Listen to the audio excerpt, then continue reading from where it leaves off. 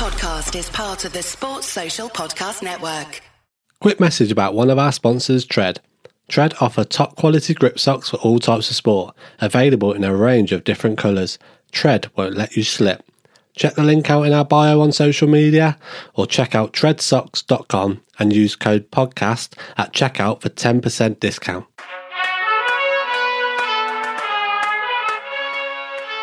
Hello everyone, welcome back to the non-league treatment room with me, Cookie, and as always I'm joined by Davo, who's alongside me. How are you, mate? Yeah, very well, mate. You? I'm alright, yeah. Good to get another one going. It feels like a lifetime, as always. We say this all the time, don't we? How long's it been?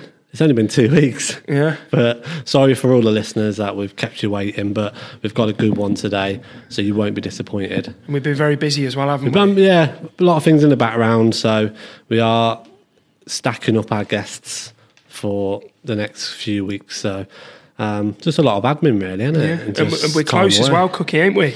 We are close. We're a week tomorrow. Yeah. We will be at the Football Content Awards at Anfield. Suited and booted. Picking up our award, hopefully, for the best non-league podcast in the country. Hopefully, fingers crossed. We will, and if it's all good next week, then that podcast. I probably won't be here. I'll probably be dead.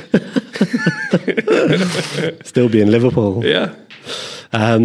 But as always, everyone, just please follow the social medias, just because we don't want you to miss anything. And if you're listening on the platforms you're listening on, just make sure you follow us as well, just because it helps us out. And it just means that you don't miss an episode when it's released. But anyway, let's get into this one because I'm eagerly waiting to do it. Shaking, mate. I'm shaking. It's because he's Irish. You just look round at the It's because he's Irish, that's why. Yeah. Give it away. I like an Irish player. In the treatment room today, we have a midfielder who currently plays for Kidderminster in the National League, coming through Leicester City Academy to then leaving to play League One for Bury, having memorable times at Brackley Town, winning the FA Trophy at Wembley, to winning promotion with Kidderminster to the National League. We get to hear his story. Please welcome Shane Byrne. How are you, Shane? Yeah, I'm grand, thank you. How are you? Yeah, all good, mate. Thank you for coming on. Yeah, no bother. Happy to be here. Yeah, we get to hear your story of football and your journey. It's been some journey, would you say? Yeah. It's from when I moved over here as a 15-year-old to now being 30 and almost living half my life in the UK. It's been an interesting journey. Yeah. How are you first? Yeah, I'm good. Currently injured, but light at the end of the tunnel. 5 weeks away from hopefully all going well returning. So feeling positive about it. Yeah, I'm sure you're buzzing to get back, and you can't wait because you got injured on the first day of the season, didn't you? And obviously Kidderminster being in the National League, winning promotion last year, and which we'll obviously talk about. To then that moment, that must have been tough. Yeah, it's avoided me a long time getting promoted to the National League, and felt I was a good enough player to play in it for a long time. So when it finally came around and getting injured in the 90th minute of my first game there, it's frustrating, but I've been lucky with injuries over my career, and it's part and parcel of it. So you just got to deal with it, unfortunately. And like I said, there's light at the end of the tunnel. I'm 6 weeks away, and I'm feeling confident, and my knee feels good. So quickly looking forward to that return. I was going to ask you that, Shane, to be fair. Is this your longest injury that you've had, or you had one worse than this? Injury wise, no. I had glandular fever when I was 19, I think, when I signed permanently for Bury, and I missed 2 years then. Really? Yeah. It was I went to Hong Kong with Leicester and came back, had like a viral infection in my blood, and wiped me out. I went from 80 kg to 65 kg and sleeping all day every day. So that was just an illness, unfortunately. But injury-wise, this has been my worst. So I've been lucky to get the 30, really. No, we wish you all the best when you come back, and we can't wait to see you back on the pitch, honestly. Absolutely. And we always kick off with, what does football mean to you? Football or non-league football? Oh, God. Oh, is there a difference? I suppose there is. Give us both. Well, football in general's been my life. It's been my life's work, my life's goal. Started playing when I was a 5-year-old to now where I am now. It was always a dream to move over to this country and play football and try and make it as a professional. So it's been everything in my life, and sort of actually I look at where I am in my career now, the stage I'm at. I don't imagine my life without football, and I can't imagine it. So that's a scary thought and process going forward as you near retirement age. So yeah, football's everything to me. My whole life always has been and always will be. And then I asked the non-league question because I was quite naive to non-league football when I first stepped into it. Having played sort of like at Leicester and in League One, and then I first dropped down into non-league. I won't lie, I just thought everybody was crap. Just from looking at it. But once I started playing in it and the bonds I've had throughout my time there, non-league football is something that I will love for the rest of my life, and I prefer it to your Premier Leagues, your Champions Leagues and stuff. Like I was just saying to you guys there, I went to watch Colville last night just because of my local team and a bloke I know wanted to go. Just the atmosphere, the friendships you make, etc. I just think it's a real wholesome community, and I enjoy non-league football more than league football. That's really interesting to hear that, and because I'm sort of similar.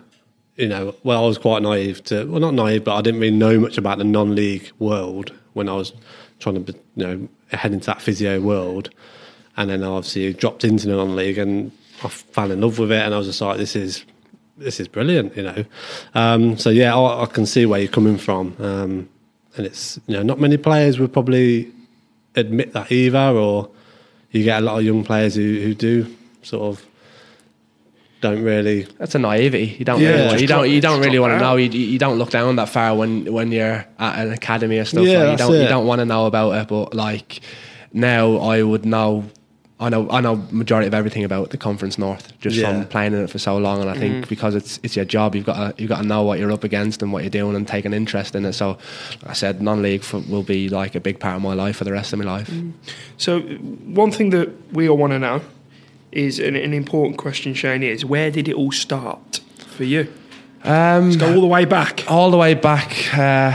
Well, according to my mother and I knew he was going to say. According to my mother and father, my first ever word was ball. So I started from a young age. My dad's a massive football fan. He's a Leeds fan for the sins, bless him. And that was just bred into me from a young age. And then I started playing for Shamrock Rovers when I was 6 years of age, and sort of playing in a team then, started from then and sort of never really looked back. And that would be like my first memory of playing football as a 6-year-old for Shamrock Rovers, and that's sort of like where the journey began. That's a big move, isn't it, at 6 years old? Because surely they're one of the biggest clubs over there.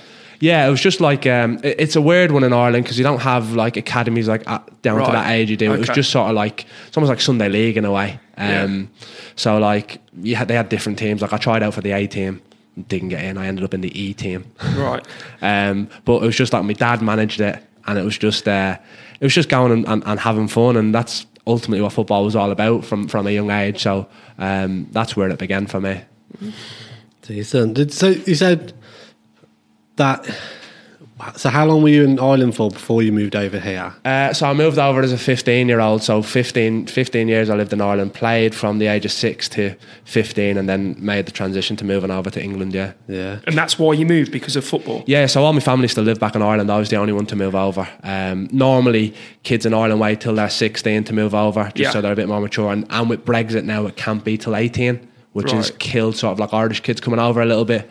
But I had done my Irish equivalent of my GCSEs because you do them like a year earlier in Ireland, and the only thing I wanted to do was move over and sort of get a jump start on all the kids that are going to be my age as a scholar. So I moved over at 15, lived in digs and trained with the under 18s every day. That was for Leicester. Right, so that's I take it they came over and my trial, it'll be interesting for probably people to know this. So like from sort of the age of 10 or 11, scouts will come to the games, and then they'll say to your club or your parent, we want to take Shane on trial. Can he come over in the Halloween midterm or the Easter midterm, etc.? So like from the age of 11 to 15, when I finally made my decision, every school holiday I was in England on trial. So like my first trial came when I was in year 7 to Ipswich. I was 11 years of age. Dad stayed at home, my family stayed at home. Me and this other lad who I played with, who we played for the same team in Ireland, we went over together, and that was my first trial, and that was my first taste of it, really. That's crazy. And then that was just every holiday you could get out of school, I was in England on trial.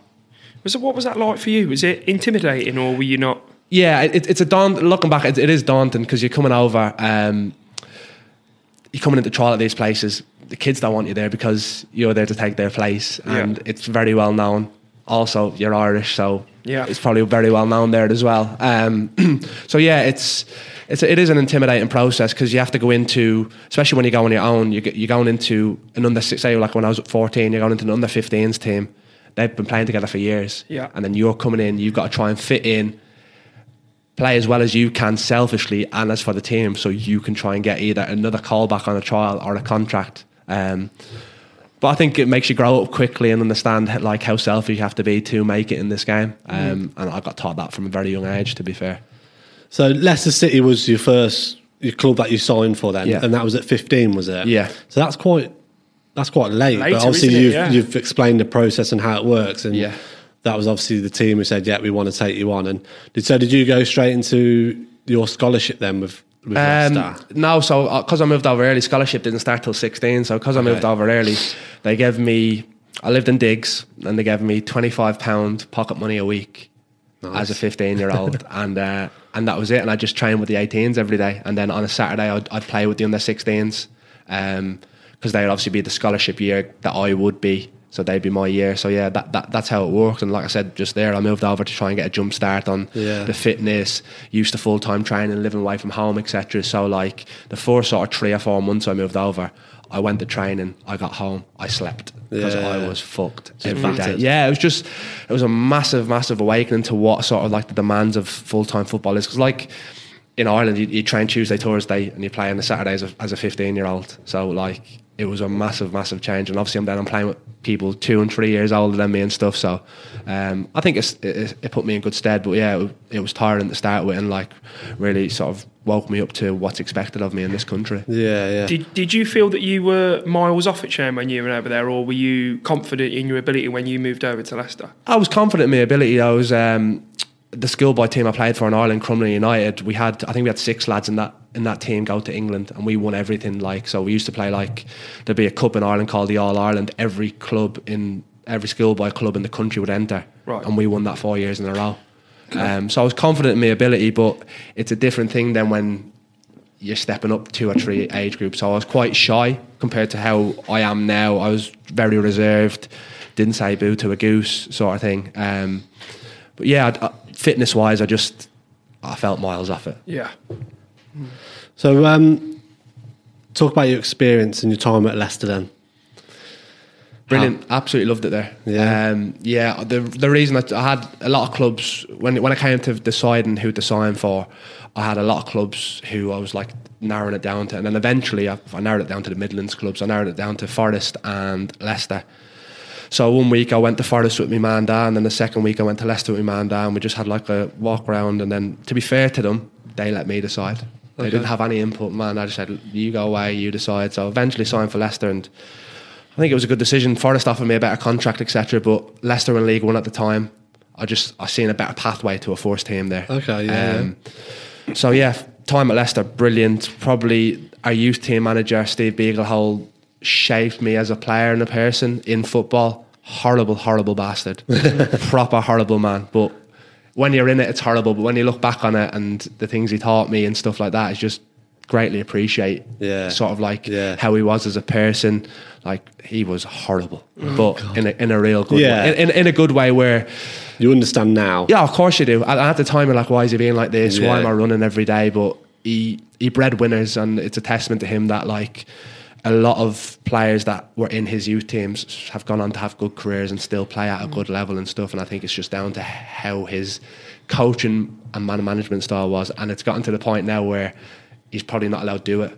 Well, no, I know he's not. He's not allowed to do it anymore because we've moved on to weaker times, I'll say. Yeah. But yeah, so he was brilliant, and well, I loved it here in Leicester, obviously, because I'm still here 15 years later. You know what I mean? Like, I still live in Leicester. I call it my home now. So yeah, I'll always have like a real soft spot for Leicester as a club, and a real family club, I felt, when I first moved over. So when you were at Leicester then, Shane, and you were coming towards, well, not even coming towards the end, what sort of players did you have in your age group? Anyone that really kicked on? Or? Yeah. So we had Jeff Schlupp in our age group, who's obviously at Crystal Palace now. He was one from 16, you just knew. Yeah. Obviously he plays midfield now, but he was a striker then, and lightning quick, strong, and just he was a finisher. Yeah. And it was no surprise to see him go on to do as well as he had, like Liam Moore as well, who obviously went on to make a lot of first team appearances. He was at Reading last. Yeah, he's without a club currently, but obviously he's had a good career himself. They were sort of like the two who went on and made it, and then you've got like the likes of Oliver Norborn, who plays at Blackpool now. Yeah. George Taft, who's been in and around the league for a long time. Some real good players throughout the youth team who have gone on to do really well for themselves. Nice. So when you got obviously you knew you were going to get your scholarship. Did you know you were going to get a scholarship? Yeah. So my deal when I moved over was, and this is why English lads don't really like Irish lads coming over. So obviously you tend to get a 2-year scholarship. Yeah.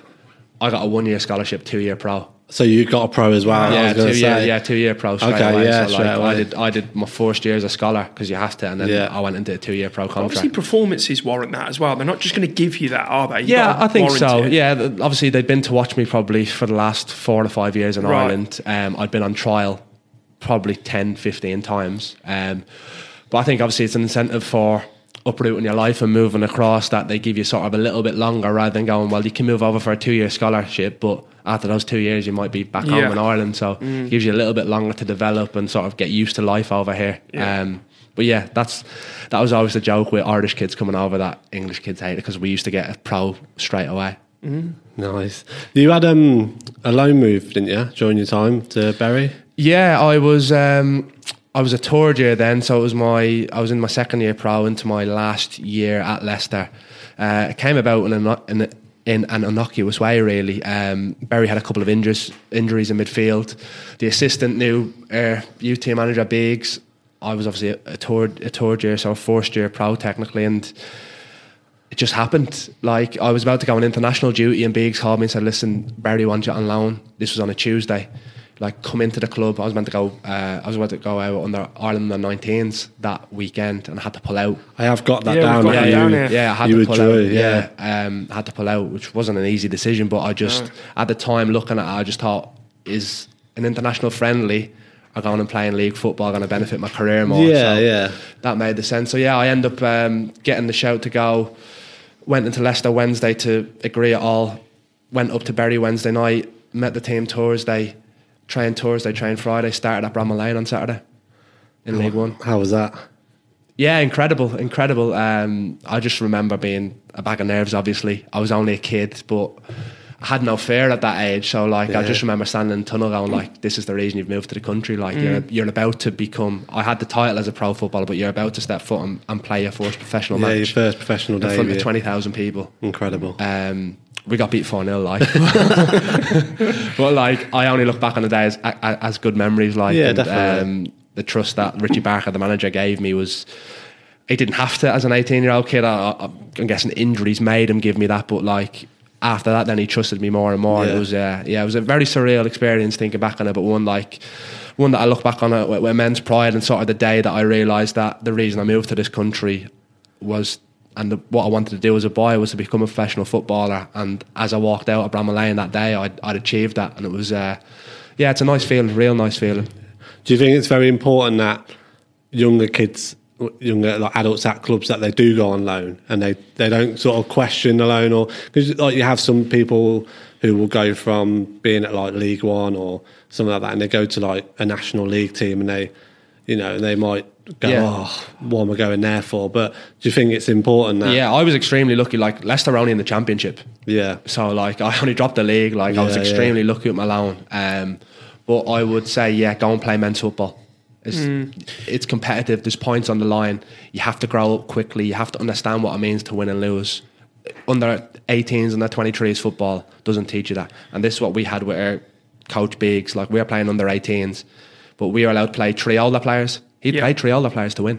And he made no bones about it. Like, he created winners and losers.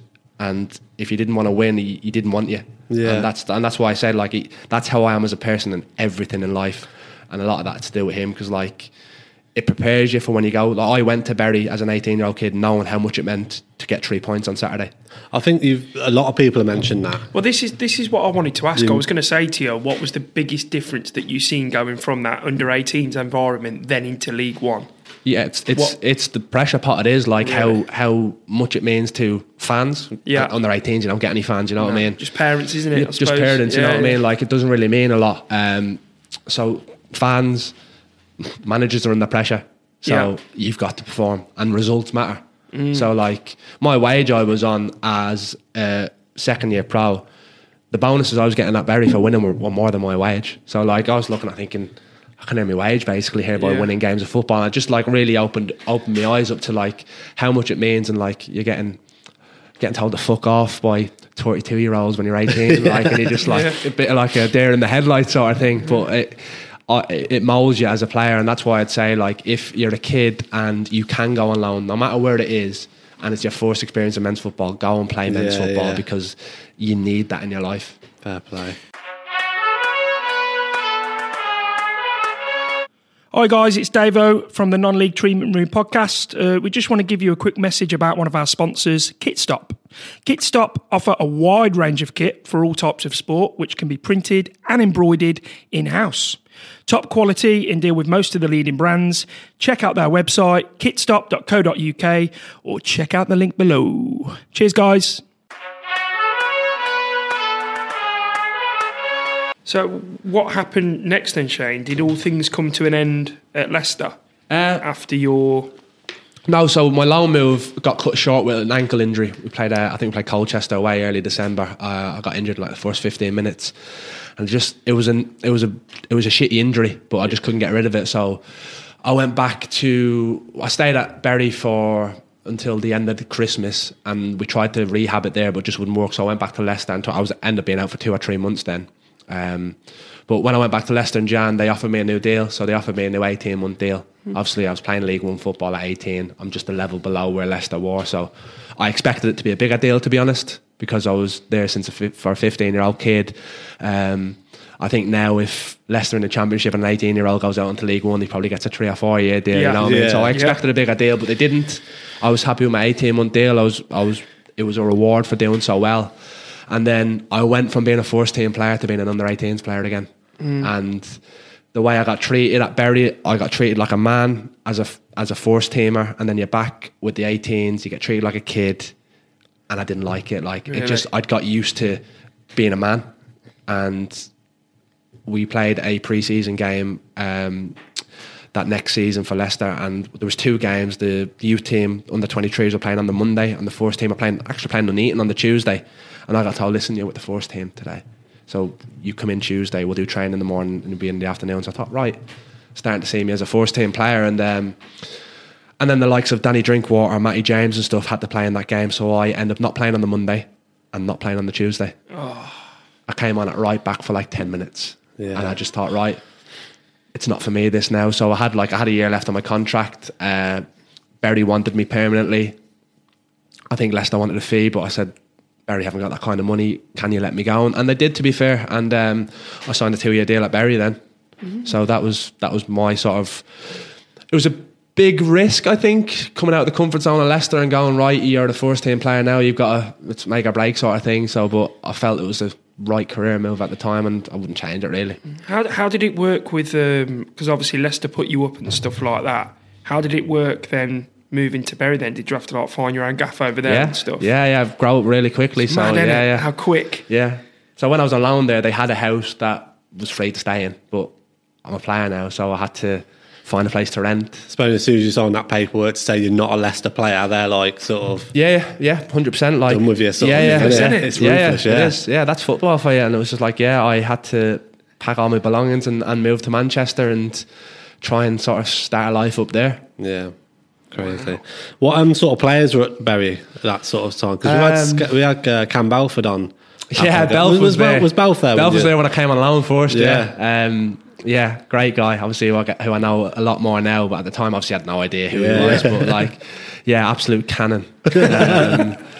He is. We had Andy Bishop, who's a very legend. Effie Sodge, Joe Scars, Peter Sweeney, Stephen Schumacher, the Plymouth gaffer at the minute. Yeah. We had a good team. Mike Jones, who's at Chesterfield now. David Worrell, who's at Port Vale. We had a good team. Did any of them sort of take you on and sort of show you, sort of give you a bit of guidance as you were young?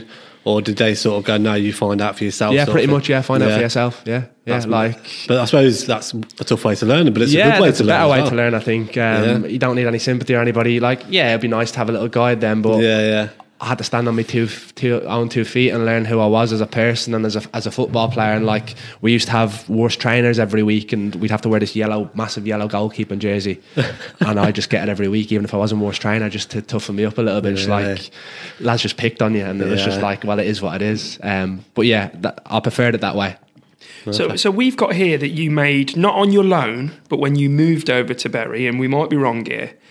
Your professional debut was against Sheffield United. Yeah. Is that right? How did you find that? That was my loan. Oh, was that the loan? That was the loan, yeah. Do you remember who your first game was when you permanently signed for Bury? Cov. Really? At Rico, yeah. At Rico, my team, Cov. Did you start? Yeah. Really? How did you play? Oh, miles off it. Really? So this is... So I had glandular fever at this time, but didn't know. Oh, okay. Oh, right. Okay. So I'm miles off it. Miles off it. I'm actually embarrassed by my performance there. Yeah. Start centre midfield. Centre midfield. Yeah. Big David Healy. David Healy played up top for us. Yeah. I was miles off it, and I got better as I grew into the game, but I just felt a million miles off it, and then sort of found out a month or two later as to why I was miles off it. But yeah. What were you, just fatigued? Yeah, I slept 20 hours a day. Really? That's crazy. Yeah. Lost so much weight. Did the club not sort of notice anything, or was it sort of... So I came back to pre-season in Leicester that year, like I said, with the Nuneaton game, and I was nowhere near the fitness results and stuff, which I've always struggled with my fitness, so I just thought it was normal, but I just couldn't get anywhere near it. And then we found out probably 2 or 3 months into my Bury contract, they sent me for a load of blood tests, and they said, yeah, you've got glandular fever, and like I said, I went from 80 kg to 65, and mate, that is mad. Slept quite a lot, and it took its toll, and took me probably the whole length of my contract to get over. So does that sort of explain why things finished at Bury then? Because you didn't play as much football, and obviously you were recovering. Yeah, quickly forgotten in football. I came back, so I got diagnosed with illness, and Kevin Blackwell came in. What a prick! If I could say the C word in this podcast, I would say the C word in this podcast. I can't remember if it was Kevin Blackwell, because he had a brother called Noel as well, didn't he? Or am I thinking of someone different? Kevin Blackwell's a twin. With Noel? I don't know if it's Noel. So one of them was on my coaching course at Lilleshall, and he was a ballend, and I can't remember which one it was. Probably both of them, but it sounds like Kevin Blackwell. But he was an absolute ballend. Yeah, he hated me. I don't know what for. I don't know what reason he hated me for, but he hated me. Really? And he made my time at Bury untenable. I didn't end up seeing my 2-year contract out. I ended up getting a pay up a year into it. It's crazy, isn't it, how a manager can come in and just instantly not like someone. Yeah, sometimes your face doesn't fix. I'll tell you a story about. We played. So I played Cov. I played a couple of games when I first signed. We had an interim manager, Peter Shortliff. He was the assistant when I first came on loan, so he liked me. We were playing Sheffield again. I came on for the last 10. If we were told if we win, he gets the job. We ended up drawing, so we didn't get the job. Kevin Blackwell comes in. So we're playing in I think it was a Johnston's Paint Trophy, and he starts me, and I wear moles all year round. I hate really? studs. Yeah. Not anymore because the boots are shite now. Magistas, CTRs, it was CTRs at the time, mould all year round, no problem, never slipped. So playing Rochdale, I think it was, in the Johnston's Paint. About to close somebody down, he goes to go by me, I slip. Right. He runs through, shoots, hits the crossbar. It's like, fucking hell. So Kev has a go at me. Rightly so, yeah, I get it. Yeah. 2 minutes later, same thing happens again. Puts a cross in, they nearly score. I've slipped again. So he says, you better have the right fucking footwear on. I don't own studs. So there's a lad on the bench. I said, "Can you get me your boots, please? Studs, half a size too big." Oh, Wow. Yeah, horrendous. But I don't slip again. Yeah. Right. I end up doing all right. It takes me off in like the 85th minute. I wasn't bad that day. But then we have kangaroo court on a Friday. Kev comes in and calls me up in court for having the wrong pair of boots on. So Explain this. What's this? no, kangaroo court. So court is so fine, man. We'll give out your fine.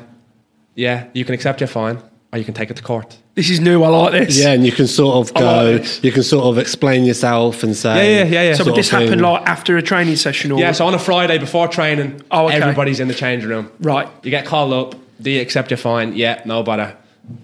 So Kev calls me up in court. The gaffer? Yeah, the gaffer comes in and calls me up in court for slipping. Wrong footwear. Okay. I said I don't accept it. But not a lot of the players like them. So they're on my side. So like the rule is if you go to court, you lose. Okay. Court has a 95%. The court always wins. What's the repercussions when you lose? Fine's doubled. Oh my God. Oh, So he finds either doubled or it's chucked out. How much was the fine? Can you remember? I think he was doing me for 50 quid. He's doubled it. So he calls me up, and like I said, the lad's in like Effie Sodgy, great bloke. He's fighting my case, Okay. and like I get away with it. Really? Yeah. Must be the first person in history. Then he calls me up again for something else. Just something So I random. sit down. I'm like, I'm fucking one court. Like lads have backed me. My story rang true. I said like the youth team lad who cleans my boots didn't pack them. Even though I didn't own studs, I went to Sports Direct that day and bought some studs. Really? But yeah, I said that, and we got away with it fine. And then he called me back up, and I ended up losing. And obviously, it then tends to go into Kitty, and he says, "Byrne, that comes directly to me. oh, What? I want £50 to me." no way. Never paid the fucker. Really? Good. Couldn't do it. I just kept avoiding it, and he'd ask me every day, and I said, "Yeah, no, I've not got it," and just never did it until So you're right, it shouldn't go to him. Yeah. That's unbelievable, by the way. What a prick. Honestly, he hated me. And then like I was coming back for glandular fever toward the back end of the season, and I was like, "Listen, Gaffer, I'm going home. I'm going to hand me lease in at my apartment. I'm going to go back to Leicester. Are you all right with me going back to Leicester? And I can do my fitness. The physio can send me a fitness plan there. I'll do my fitness there." Yeah, no problem. I'm at Alton Towers on my birthday. He rings me. "Yeah, I want you in every day." Oh my God. So it's off season. I've had to drive to Manchester. I've handed me lease in. Oh, so no, yeah. I've not got an apartment now. I've got to drive to Manchester every day to run with the physio. Jesus. So that explains a bit why you left Bury then, Yeah. in terms of that. And I was like, "Can I go back home to Ireland for a little bit?" And he was like, yeah, that's fine. If you can get to level 13.2 on the bleep test. Right. I couldn't get there. Mate, I still can't get there. That's tough. That, 30, yeah. level 30? I still 13. Oh, 30. Jesus Christ, Sorry, I was going to accent say. there.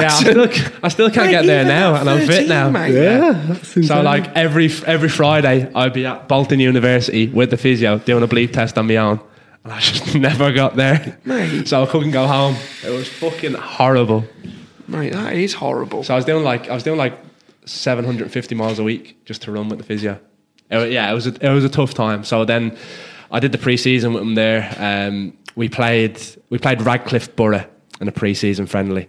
He plays me right back. My dad's over, right? My dad's harsh as fuck with me. Always has been. So when I ring him and say, "Listen, Dad, I played well today," he knows I did. From a young age, I'd get in the car and he says, "Well, how do you think you did today, son?" "Yeah," he said, "I thought you were fucking shite." From the age of 7. So tough love. I needed it. Was he a footballer as well? No. He says he was. Right. No, not any good level. Played in Ireland for a little bit, but yeah, not Right. any good level. So he was harsh. So he comes over. He watched me play. I play right back. I play really well. Lads are even saying I play really well. I get called into his office on Monday. Thought you were shite on Saturday, Shane. Really? Yeah, postman flicked it over your head. Fucking shite, no good. So I rang my old man and I was like, "Listen." So that's when I knew my time at Barry was coming to an end. So we negotiated a pay up and I left probably a month after that. And you never found out why he was like this with you? No. Just like you said, that's- your face sometimes doesn't fit, I I think. just think I know, obviously, me and you have only been involved in the non-league game. So, and obviously you've been involved in it now for a long time. Manager moves from one club to another, and they normally bring a few over with them, which you've probably been involved in before, where you've moved from one club to another. When you're playing League 1, League 2, Football League higher, they're going in.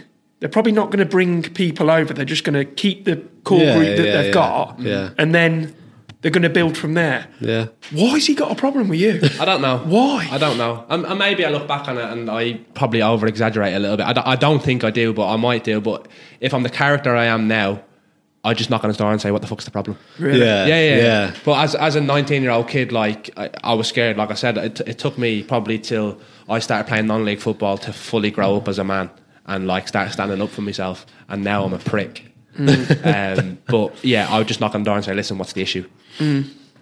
But I didn't at the time, so it'll forever remain a mystery for me, but I can live with that. I don't mind it. Like, it shapes who you are as a person, it shapes your life, and I look back on it and I can laugh at it. Like, absolutely. Yeah, that's it. So you mentioned you went back to Ireland for a bit, and you played for Bray Wanderers. Bray Wanderers, yeah. Was that your local team where you? No, so I went back and so Ireland has a different season over there, so it's a summer season. I thought so, yeah. So pre-season's Jan, Feb, March, and then the season starts March to October. Right. So I went over in the Jan and did a bit of pre-season with Shamrock Rovers, obviously the biggest club in Ireland. Funnily enough, the manager then was Paul Doolan, the Irish under-19 manager, whose side I pulled out of to go on loan at Bury. Oh no, yeah. So he had a little bit against me then. I thought I did really well on trial, ended up not signing me, so I went to Bray and signed there, and I think I probably played about 10 games there. I just didn't like living back home in Ireland, to be honest. No. I was 21, I'd been used to living on my own. I've had 2 years in Manchester living on my own, I had 2 years in Leicester living on my own.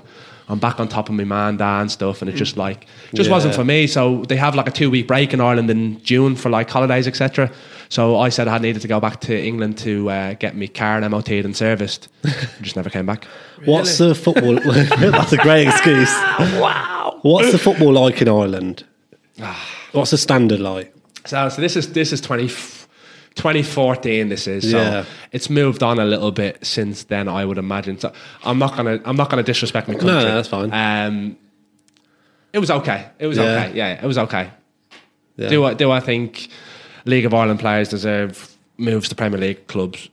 No. Where would you put it, Shane? I think if you put Kidderminster in that league, we've got a good chance of winning it. Really? Yeah. Okay. Ooh. Interesting.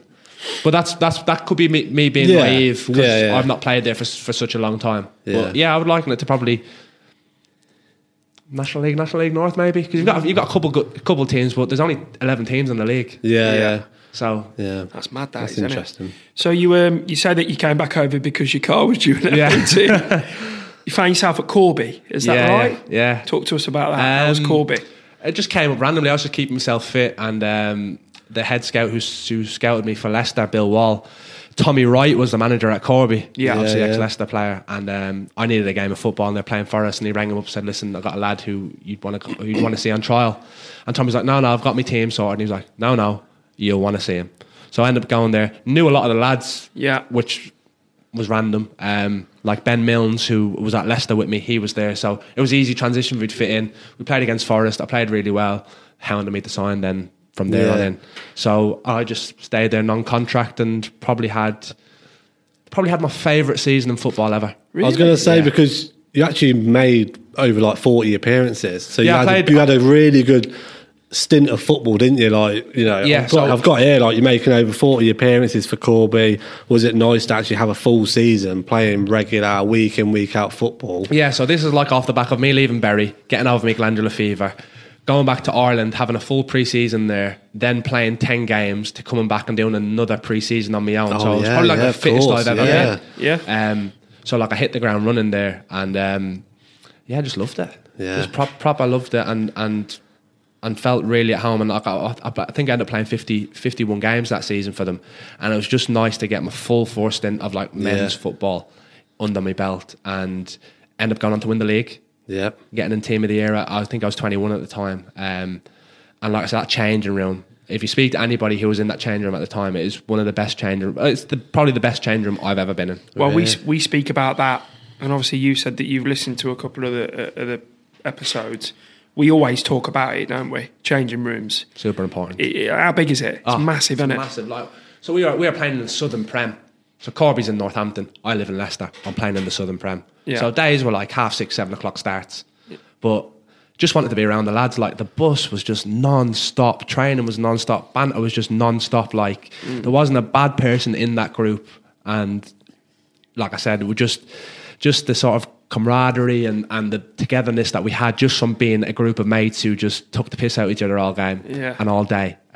Just seeing us over the line, and like that season we ended up going final day of the season where Corby were on 92 points. We're playing Poole Town away. They're top on 93 points. So I was like, playoff final, last game of the season, you win the league. If they draw, they win the league. Yeah. And we ended up beating them 3-2, and it was on my birthday that day as well. So it was just unbelievable that season. And again, I was naive to it because I never looked at the league table because I was just playing football. Like I wasn't into it as much as I'm into it now, where I check how everybody's getting on. Like I was just playing football with my mates, and it was just it was so good. And we got promoted to the Conference North, and I wanted to stay there, but just didn't materialise. What was the fan base like at Corby? It was small to start with, but by the end, like I think the Pool away, like last game of the season, we took like 1,500. Wow. Really? And like we were getting sort of 700-800 at home because we were flying pretty much. Yeah. But great club. It's a nice little setup at Corby. I've been there before. Pitch is nice stand on the other side. Do you know something? I used to work in Corby. Oh, you've worked everywhere. You've done everything. No, I haven't. You've been everywhere. I haven't done everything. So I used to run a football camp over in Corby. Now, I never travelled much out in the Neaton when I was younger, right? And then I've got a job over in Corby, just coaching there on a Thursday night, I think it was.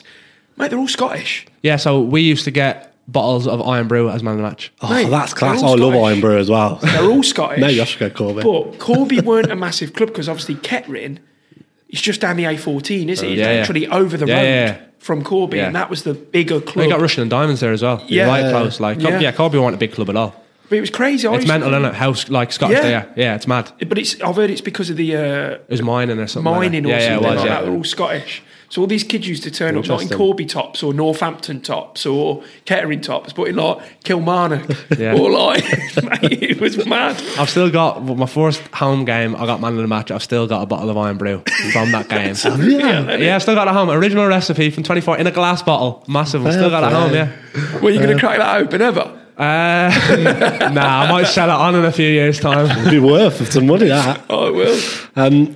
Just quick, pancake. Just quickly describe winning promotion, that feeling, because that would have been your first proper silverware. Yeah, first proper season. Like it was unbelievable. Just like I said, to do it how we did it. Like the last month of the season, we played like, I don't know how good your geography is, but we ended up playing Poole away, Weymouth away, Bideford away, Truro away. It's all down long trip. Yeah, literally like all long trips. And we had to win all of them. We ended up losing one. That's why I went down to the last game of the season. But like, yeah, that day, like, remember everything about it. Just incredible day, and just it's a years long work on 90 minutes. Yeah, and just sort of like the feeling it? After, and just doing it with the people that you did it with, like memories for life, and like sort of people that I will hold dear for the rest of my life, just because of everything you shared and the emotions you go through with them. So what step was that, Shane? Step 3 at the time? Yeah. Would you, at that level of football, when you've got these big away games all the way down south, would you stay over the night before? No. Or really? No. We did it. Jesus. We did it once. We played Truro in February away, so we're gonna have a night out of it. So lads went down in a minibus. No, we didn't stay over the night before, actually. Lads went down in a minibus on the day. Really? We played Truro. We're 1-0 up, 88th minute, floodlight failure. Oh, really? No. Enough daylight to finish the game. They say, nah, keeper's like, nah, I can't see the ball. Really? Game gets abandoned. That's why we had to go back down there in April. Wow. But we had a night out in Newquay after, and it was fucking brilliant. Oh, yeah. Yeah, it was very, very good. So it was worth it. But yeah, the minibus was a honking journey, that was. I can't believe that. Like, you wouldn't stay over the night before and that. Yeah, but mate, anything could happen. You could get caught on the motorway. Yeah, but that's what it is, isn't it? So that's non-league, isn't it? My first ever away journey in non-league, I was at Barwell.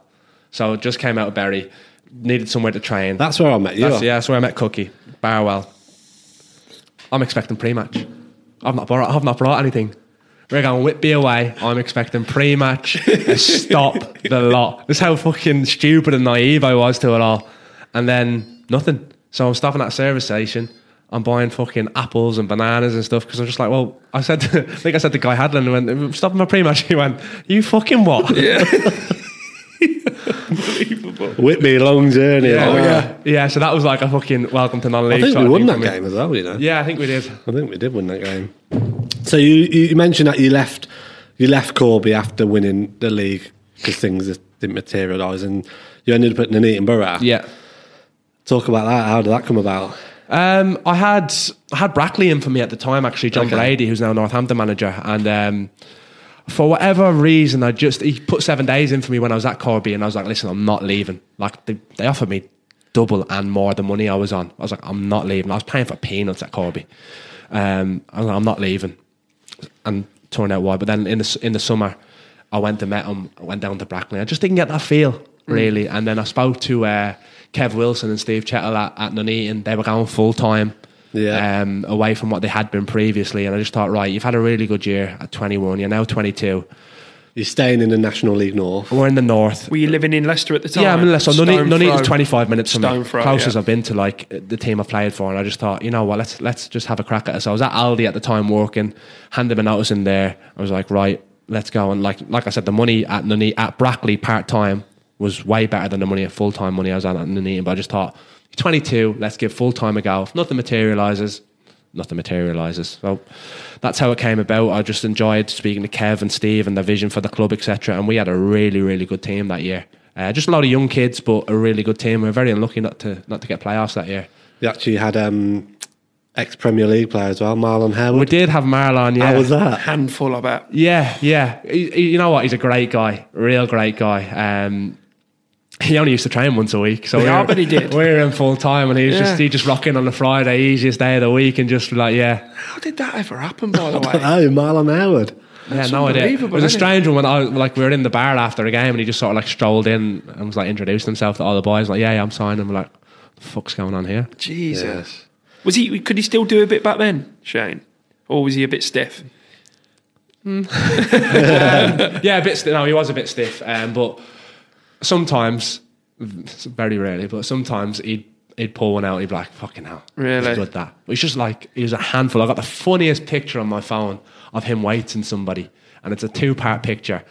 And 1 minute the next side to side, and next minute this guy's in the air, really like Superman and in the air. It is fucking mental, but he was just that strong. But yeah, honestly, he was great around the group. He was really good for us. So you only had a year at Nuneaton, didn't you? Yeah. So why did things just sort of not work out there?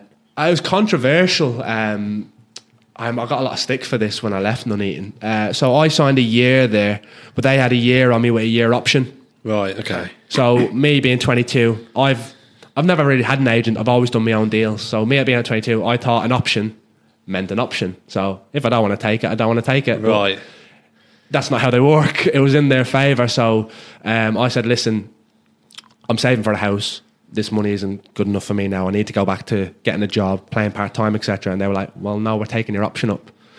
So I was like, well, I don't want to be here. And they're like, well, option's up. So my contract didn't start till the 5th of August when the season started. So they wanted me to come in pre-season training without being paid. Right. So I just said, I'm not turning up. I said, I want to go on the transfer list and I'm not turning up. And I didn't. I just didn't turn up. So pre-season was going on, I didn't turn up. I was just running on my own, going to work with my father-in-law. And I remember speaking to a reporter about it, and like I thought he was on my side and that, and he chucked me under the bus a little bit. Really? Yeah. And like fans were going mad, like, well, you should be turning up to training, etc. But I like, would you turn up to work and not get paid? No, so why would I? What I was just about to say to you, like there comes a point where you have to look after yourself, and if you go, I'm not getting any money, how can you expect me to keep travelling into training? I know you're under contract, but you can't live like that, can you? So that's where I'd say the big difference was from me as a person from 19 with Kevin Blackwell, scared to say anything, to at 22 going, well, no, I'm not coming in, because I'll come in when my contract starts on the 5th of August if I've not gone by then, but I want to leave. And then Brackley and Kev Wilkin end up buying me for, I think it was probably about $5,000, and to be honest, I didn't want to go to Brackley. Really? Just because that feeling I had before, but they were generally the only club that came in for me. So I ended up going there. I met with Kev, really liked him. Drove down that day, had a medical, met like the likes of Gazdine, etc. And yeah, my Brackley career started then, really. Hey everyone, we have teamed up with CT Electrical, where no job is too small. From rewires to EV chargers, and at a reasonable price. Check them out at CT Electrical on all social media, and if you mention the podcast, you'll get a cheeky 10% off. And that's when, Lots of things happen. 5 years. Yeah, 5 years. Yeah, longest I've been at a Five club. seasons, 200 appeapapperances, FA... Over, it's probably over. Oh, he loves his Well, wiki stats. Go on. well More. over. Yeah, 223. 223. Well, I have put over 200. Yeah. So 223 appearances, an FA trophy. Mm-hmm. But one thing that we always say to all the Brackley lads, always so close to promotion. So close. Always so close. But never happened, did it? Never happened, no. For what reason, I don't know. Like, the only year I didn't make playoffs was my first year there. We missed out by a point. And then we went final, semi-final, quarter-final, semi-final. Yeah. Just never got there. Don't know why. When you, because you mentioned you didn't want to go to Brackley, but when you got there, when you were sort of playing and when you were sort of going through the weeks and stuff, did it then sort of something click and you went, actually, I really like it here?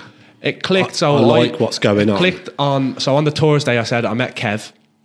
I've not even signed my contract here. I went down, did a medical, and then my first game was Wealdstone. Last pre-season game was Wealdstone away. It's a team night out, isn't it? Last pre-season. So I've met the lads. I've not met the lads yet. I'm meeting them Saturday.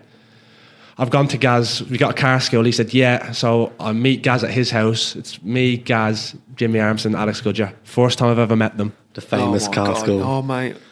So we drive down to Wealdstone, and later that night I'm sharing a bed with Jimmy Armstrong, and I have my first night out. And then just from then, it didn't take weeks and that. Just from then, like, played a game. I played really well in the game. Lads were having me. We got on really well. The night out was fucking class, and it's just like, right, I'm sold. Like, I'm sold on it. And let's just put this into context as well, though. I know Shane's talking a lot about team nights out and stuff, but we found out earlier that he doesn't actually drink. So you don't have to drink to have a good time. No, you don't. I'm not slating it. I'm just saying. Still goes on the team nights out. Yeah. Still has a good time. Unbelievable. Favourite part, like, Christmas Day is coming up. We've got fancy dress and we're picking letters tomorrow. I love it. Do you just like stand back and just laugh? Nah, I'm dance floor. Really? Yeah, I'm dance floor, yeah. First minute to last minute. Yeah. I love it, mate. Love it. How was your relationship with Kev Wilkin? Brilliant. Still call him Gaffer now. Someone else said that. Jimmy Armstrong Jimmy said and Goodger. Both said it. It's mad, that, isn't it? Yeah, brilliant. Yeah, he rang me the other week and he calls me Shaky. He said, Shaky, you injured? I went, yeah. He's like, fuck me, I didn't know. I'm gutted for you.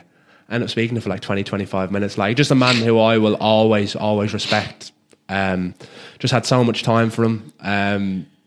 Good man-to-man manager. Just trusted his players. Yeah. Like he trusted Gaz because he'd been with him for 7 years, same with Jimmy, but like he came in and after 2 or 3 weeks I just found that trust in him and he had that trust in me, and it was just, we just got on really well from the outset, and somebody who I really admire as a person and as a manager. That's class, that is. That's class. We have to talk about FA Trophy. Yeah. We have to. I'm glad we're getting onto this topic because I've heard run-in slated. Yeah.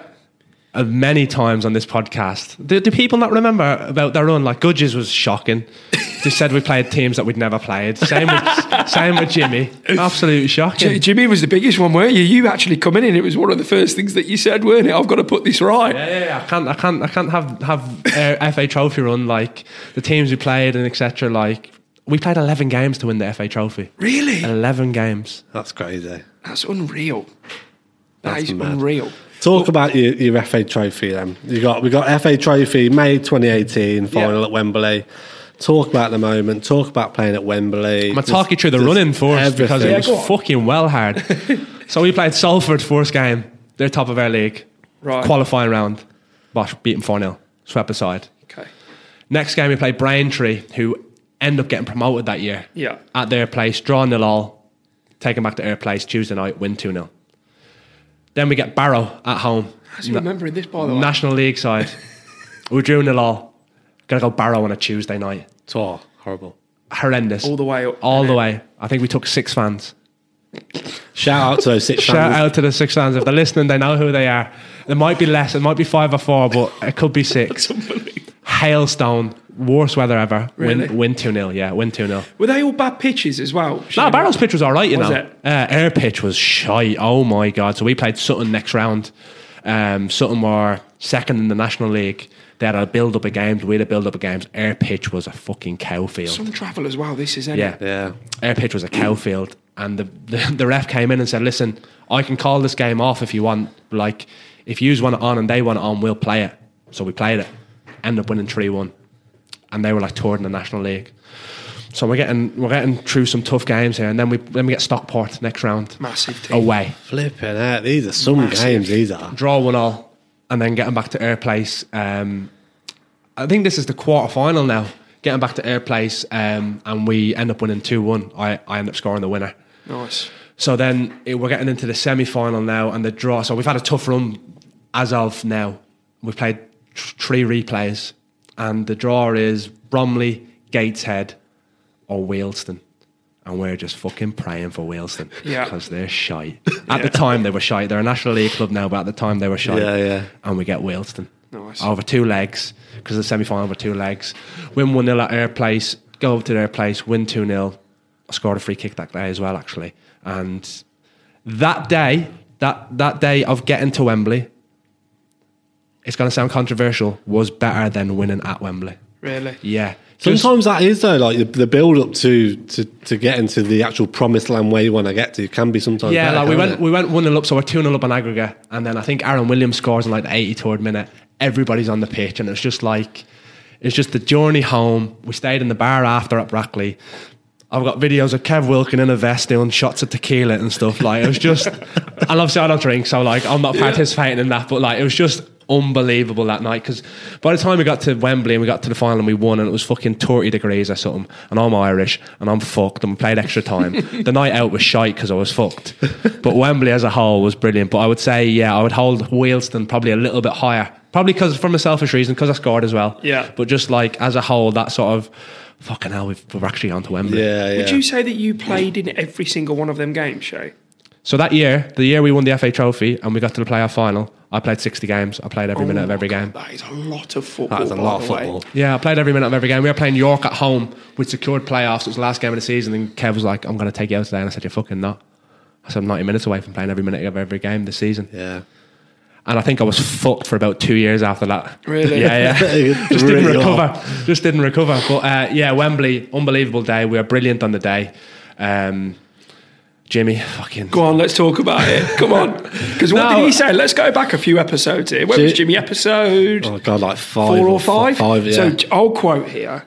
Jimmy said, I took a shot, or he missed like an open goal or something, or glazed he it missed over the bar. an Jimmy easy missed a chance. lot of chances that day. and then what did he say that Shane said? He said You've cost us. I think he said I said to him, if we lose this, it's your You've fault. cost us, yeah. And you came into here and you said, this ain't going to help you out here, mate, but you said, I can't remember what I said. I rang, so I listened to it and I rang Jimmy and I said, Jim, I just need to clear something out. I said, did I actually say this to you? He went, yeah. I went, all right. It's fucking weren't wrong though, was it? No apologies. Yeah, I ain't wrong. No apologies. No, I'm of the mindset, like, you can say anything to me on the pitch. Anything you want. Once I'm off it, it's forgotten about. Yeah. Hence why I forgot that I said that to him. Yeah, exactly. But then it turns out that I missed the penalty. Yeah. Oh, Yeah. he did. So I nearly cost us it. What was that feeling taking a penalty at Wembley? Oh, my God. No issue. But actually wasn't nervous at all. I had my spot. We'd practice it. I thought I was good at penalties. Keeper saved it. What can you do? Do you just block out? Yeah. I just looked at the ball, and it is what it is. Like either you score or you miss, and I missed forced penalty, and I thought, right, I've got 5 penalties to get back, 4 penalties to get back into this. Yeah. I went through every single emotion that day because they scored the next 4, and we scored the next 3, and they've got a penalty to win it. Yeah. And it's Bugiel stepping up, who scored in the game already. So if he scores this, they've won, and I've cost us, and he blew that over the bar. But then Glenn Walker has to score. Legend as well. Anyway. Yeah, what a guy. One of the best guys. But like, there's so many photos of us stood as like a team watching the penalties, and like some, like immediately after, I'm a bit disappointed. Then I'm smiling because I've came around to the fact that I've missed. But then when Glenn's stepping up, or when I'm literally on my hands and knees, like praying that Carousel of emotions. honest to God. And then obviously Glenn scores with probably one of the best penalties under pressure I've ever seen in my life. And then their skipper missed next, and Andy Brown scores, and I've gone from nearly costing us we've won, and I stand out because I'm the only Brackley player to miss a penalty at Wembley. Mate, all that's forgotten though. Completely. I forgot that. It was the best penalty I've ever missed, and if you go back again, I'd miss it again because the outcomes. Yeah, we won the game. We have to mention the car school. Yeah, come on. Gaz Dean, Jimmy Armisen, Alex Goodyer. The only person that we've not had on now is Gaz Dean. We haven't. So we can slate Gaz because he ain't come on to defend himself yet. Talk about the car school. We've heard some stories already, but because you said you had the car school with them lot. Car school was nuts, honestly. Like we would get to training like 2 hours early, just to be around each other, just to be in the car. Like we'd be leaving training at 9:30 at night, and we'd go, should we go Pepe's and Cov? Yeah, he said it, didn't he? Jimmy said it. So I that car school's out of my way. Yeah. I had a Leicester car school. I used to drive a half an hour to Nuneaton to drive an hour and a half to Brackley when it's an hour and 15 from my house to Brackley just to be in the car school. It was just fucking non-stop all the time. Like, I think Jimmy told you about the McDonald's trips. Like, yeah, the video where he falls over is the best thing I've ever seen. I had to have Tourette's one time. Like, it was just, if you're drive on the Thursday, you're in McDonald's and you've got to do whatever the car school says. If you're driving? If you're driving, yeah. Right. And it was horrendous. What about payments? How would that work? Yeah, whoever's driving pays as well. Like, we used to just get toffee sundaes. Like, we weren't having full on McDonald's. It was just like for the bat and like a little treat. One time we're in car school. It's my drive, and I've got 4 of them. I've got 2 of them holding my arms back, beeping the horn. Drive-through is fucking rammed, right? So I pull up to the window. The woman starts having a go at me. So why can you not beep your horn? I said, do you think I'm fucking beeping my horn? And then all of a sudden I just see a hand come from behind me, beeps the horn. And I said, you see what the fuck I'm talking about here? I just lost my head at her. And it got to the point where they weren't going to serve us anymore because they were fucking about too much. Really? Yeah. Oh my God. Always the same McDonald's as well? Always the same. Always the same. On a serious note though, Shane, how important are them little things in football, do you think? Yeah, like I said, I went out of my way. You spend so much time travelling as a non-league footballer that a good car school is so important, and that is the best car school I've been in and probably ever will be in, just sheer. It was just nuts. Like the 3 of them are fucking head cases for different reasons, and I end up turning into a fucking weirdo because of it. Because it's just either you get on board with it or you don't, and like just service stations.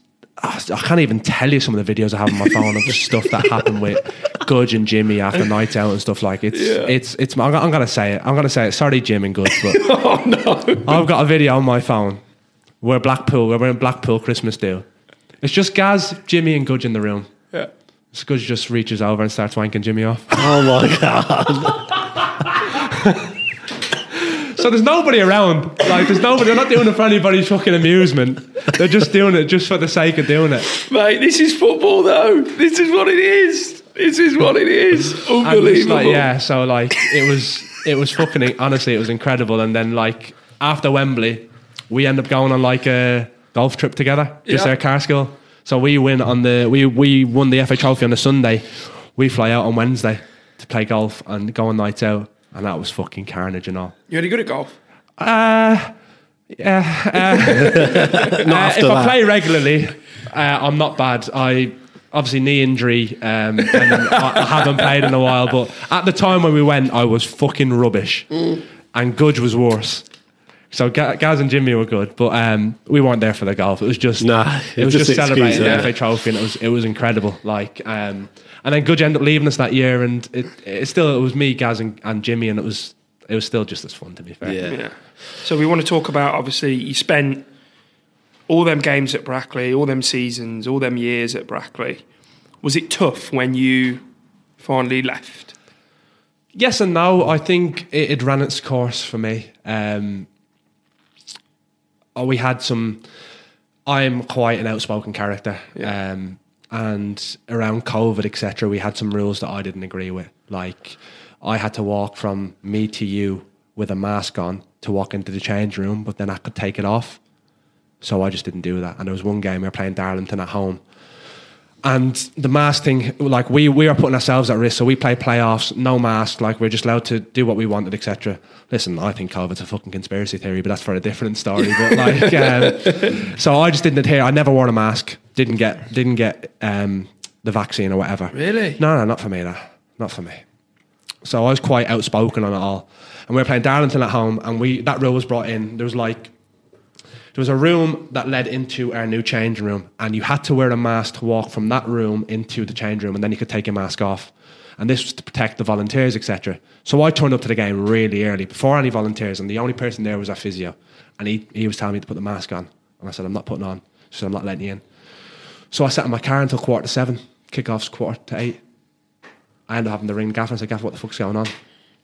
And he said, you got to put a mask on. So I walked in, I didn't put a mask on, I just walked through, and then we sort of had a little bit of falling out. It wasn't with the gaffer, it was with like the hierarchy of the club, etc. Yeah. And then it came to renegotiating the deal in the summer. Then they ended up offering me less money, even though I'd been there for 5 years. I'd made team of the year 2 years in a row. We've made playoffs every year. So I just thought, nah, it's not for me anymore. It was bittersweet in the fact that I was gonna miss Kev, the lads, etc. But I just think my time had come to an end there, and it was time for sort of a new challenge. And that's a new challenge it was, wasn't it? Yeah, so that's when you joined Boston United, still not the National League North, so still at a very, very good level. So how did that all come about?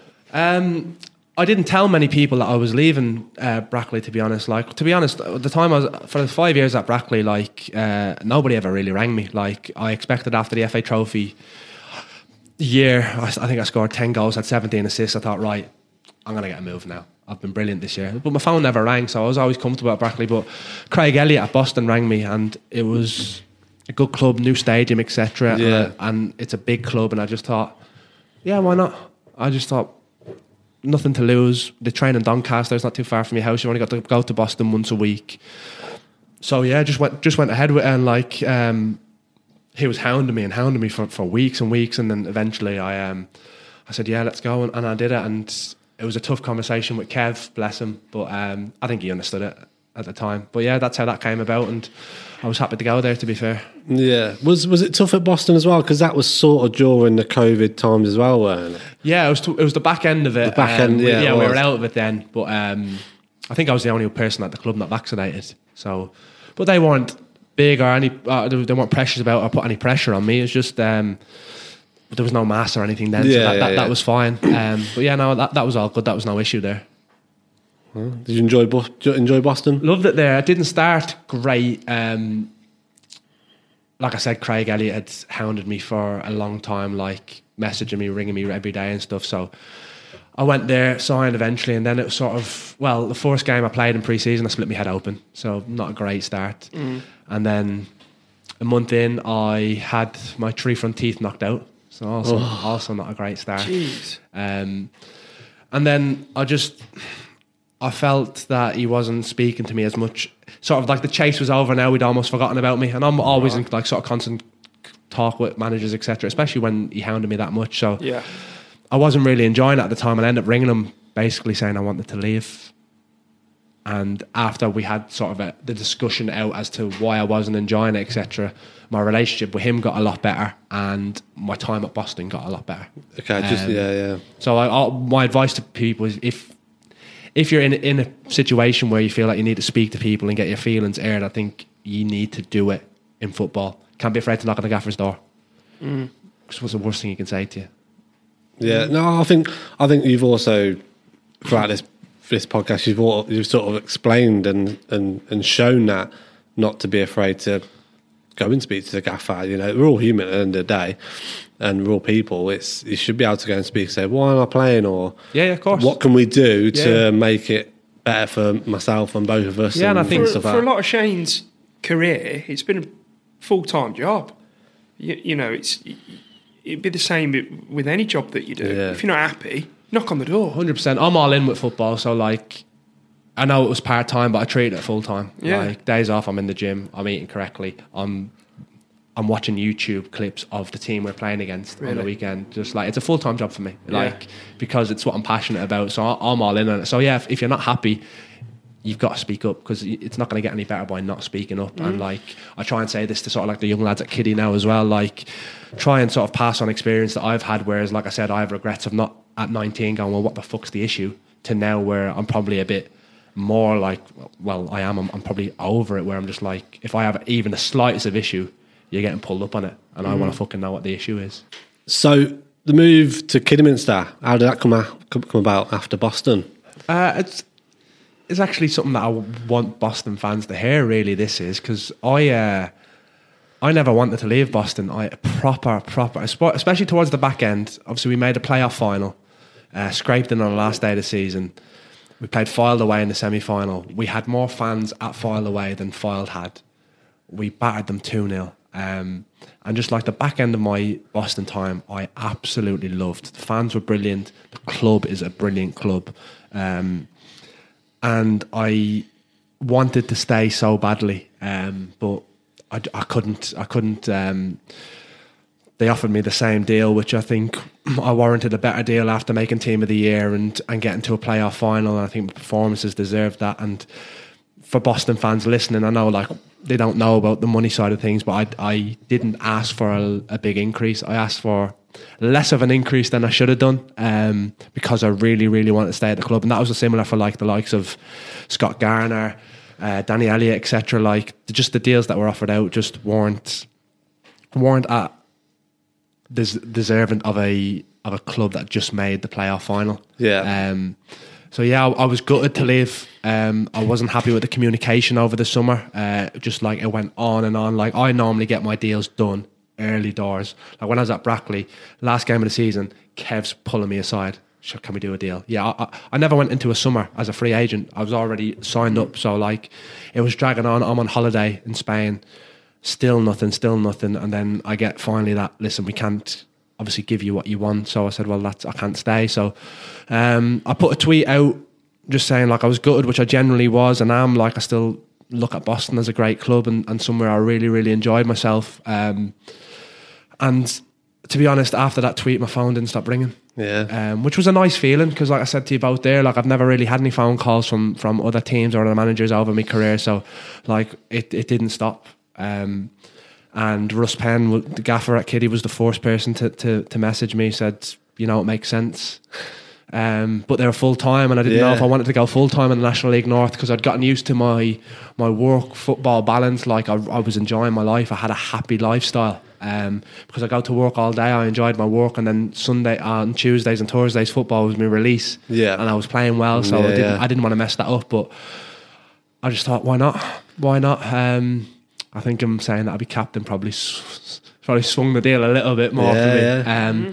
Because I felt obviously working on the Gazdain for so long as sort of like his vice captain and seeing how he did things, I thought it was sort of like the next progression in my career. So yeah, that he got in contact, and it wasn't straight like, do you want to come? We bartered over money, etc. like you do, and like I said, I do my own deals, and we finally agreed a point. I flew home on a Friday, met him on the Saturday, signed the contract, and then started training on the Monday with them. Okay. Is it strange, Shane, when you, and I don't think I've ever asked this question before, so you signed for Kiddie, but when you were at Boston, you beat Kiddie. Yeah. What's that like when you're going into that? Fucking class. Fucking class.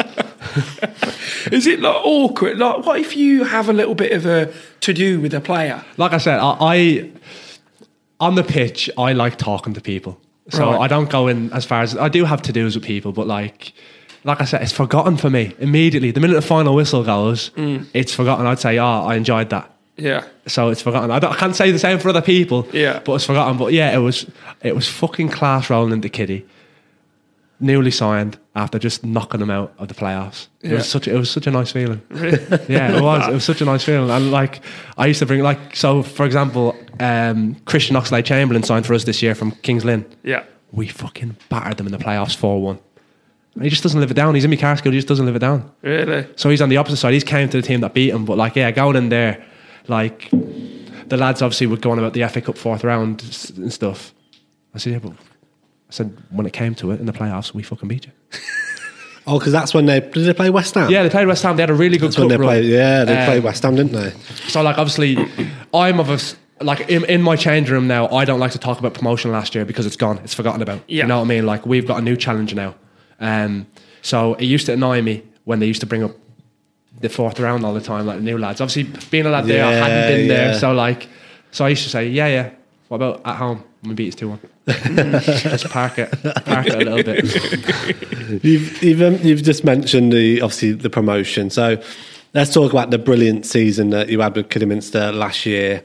Your first season with the club, obviously club captain, massive honour to be the captain. I'm assuming. You win promotion from the National League North to the National League. Was there a point in the season where you just thought, something feels right here, we're heading in the right direction, sort of thing? We went through the playoffs, didn't you? So you never know, but no. We were in a bad place for majority of that season. Really? We were tipped to win it. I think we were second favourites to win it. We started all right, but for whatever reason, I don't know why, from large majority of the season we were off it, way off it. I don't know why. I can't tell you why, but we were 14th going into like March, April time. It's mad, isn't it? How it can just... And like, we had a good squad. I thought, I'm coming to Kitty to get promoted, and in November time I'm looking thinking, this is the furthest I've ever been away from promotion, and I started having doubts about myself as a player, as a captain, because I was trying to find my feet in a new club. I've been brought in, a decent reputation in the National League North, been in the playoffs for the last 6 years in a row. I was like, is this the year I'm not going to make the playoffs as captain? Like, I just couldn't believe it. So I was in probably the worst place I've ever been as a footballer that year, because I was trying to find myself as the player I am, but then also be a captain at the same time, manage a group of people, back full time, quitting my job, trying to like manage all that and still try and be the player that I was. And I probably didn't live up to the expectations of myself, the manager and the Kitty fans up until probably the second half of the season. Really? Just because I was trying to manage all that, and like it got to a stage where I just had to say, well, I would probably try and do things to lead by example where I wouldn't normally do. Like if we're under... I like to take a lot of touches. I like to chop and change, and everybody will tell you that about me. I like to take risks on the ball, but I probably went a bit safe because I was like, right, I need to lead by example here. Okay. So like, I need to keep the ball. And it just took away from what I was as a player. Yeah. And then it got to a stage where I said, well, I just need to be me again. And from January onwards, I felt a lot better. And then we as a team started, not because I started playing better or whatever, but we just started to turn a corner in January. And then we basically got promoted by winning the last 9 games in a row. Yeah. Crazy, isn't it? It's crazy how football can turn so much and how tight the league can be as well. Yeah. That last game, the last game of the season, Chorley went from 4th to 14th, and they finished 11th. That's unreal. And I'd never known a National League North like chase like it. To be fair, it was mental. But our goal at the start of the season was to get promoted. They're a full-time club, Kitty. It's a big club. They've got a real good fan base. Hi guys, the non-league treatment room have partnered up with Pathways Coventry. Pathways is a men's mental health support group who meet up for weekly meetings, local walks, daily check-ins, regular mountain walks and more. Men's mental health is so important, and we need to break the stigma that men can't talk about how they feel. Men need to know it's okay to talk about their feelings and what they're struggling with, and Pathways is a group that can support you. Check them out on Instagram at pathways_cov. Thank you.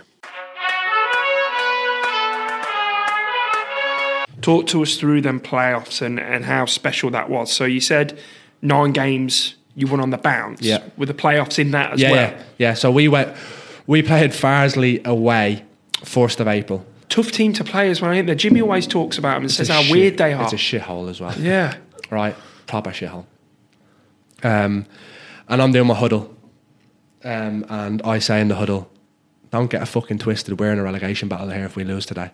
Don't think about fucking getting the playoffs. So if we lose today, Farsley got 3 points behind us and they're fucking 21st. So we end up winning that game 1-0. And then we play Buxton the next week. They're 14 unbeaten. Friday, Easter weekend, they're 14 unbeaten. We score after 30 seconds, we win 1-0. So we're picking up a little bit of momentum. Like the results before that were okay. Like draws, a win here, draw there. Like we were doing all right. We turned a massive corner, and then we play Fylde on the Monday. It's a tough bank holiday that is. Yeah, mate. Buxton at home, Fylde away. Fylde are going for the title. Yeah, big team. Yeah. Battered them 2-0. Comfortable game. And you're thinking, all right, we've won 3 on the bounce here. And then the next game's Telford at home. Were they struggling at the time? Yeah, they were really struggling at the time. Telford at home. Again, we score after like 15. We score after 35 seconds again. Win 3-0. Easy. Southport away. Score after 18 seconds. So with that, sorry to cut you here. So all these early goals, is this something that was like sort of premeditated? Was there a no phase of play that? No, we worked on kickoffs a bit, but like it was mad how it happened that month. Like, was it the same every time? No. So we played Southport, right? And they'd obviously known that we were like good from kickoffs. So we'd set up. I was saying at times like, listen, let's just fucking load Mary Morgan Smith, and let's win our first ball, and let's just play from there. Like, let's set the tempo. So they'd set up literally all the team on one side of the pitch, and I'm looking at her and I'm thinking, there's so much space on the right side from kickoff. So I've got back from kickoff. I've looked at Morgs on the left hand side, and I've just played it straight back to Brownie, who's taken tip. He's turned. He's got the whole pitch. He plays out wide to Hemo, and he's got nobody near him. And we end up striking fair into people from kickoff. Because then, so we scored early against Southport again. Kettering, last game of the season, they had to win to stay up. We had to win to get into playoffs. 0-0 at half time. Beat them 3-0, comfortable. And then Alfreton, playoff, first game, good from. They said, listen, they start really well.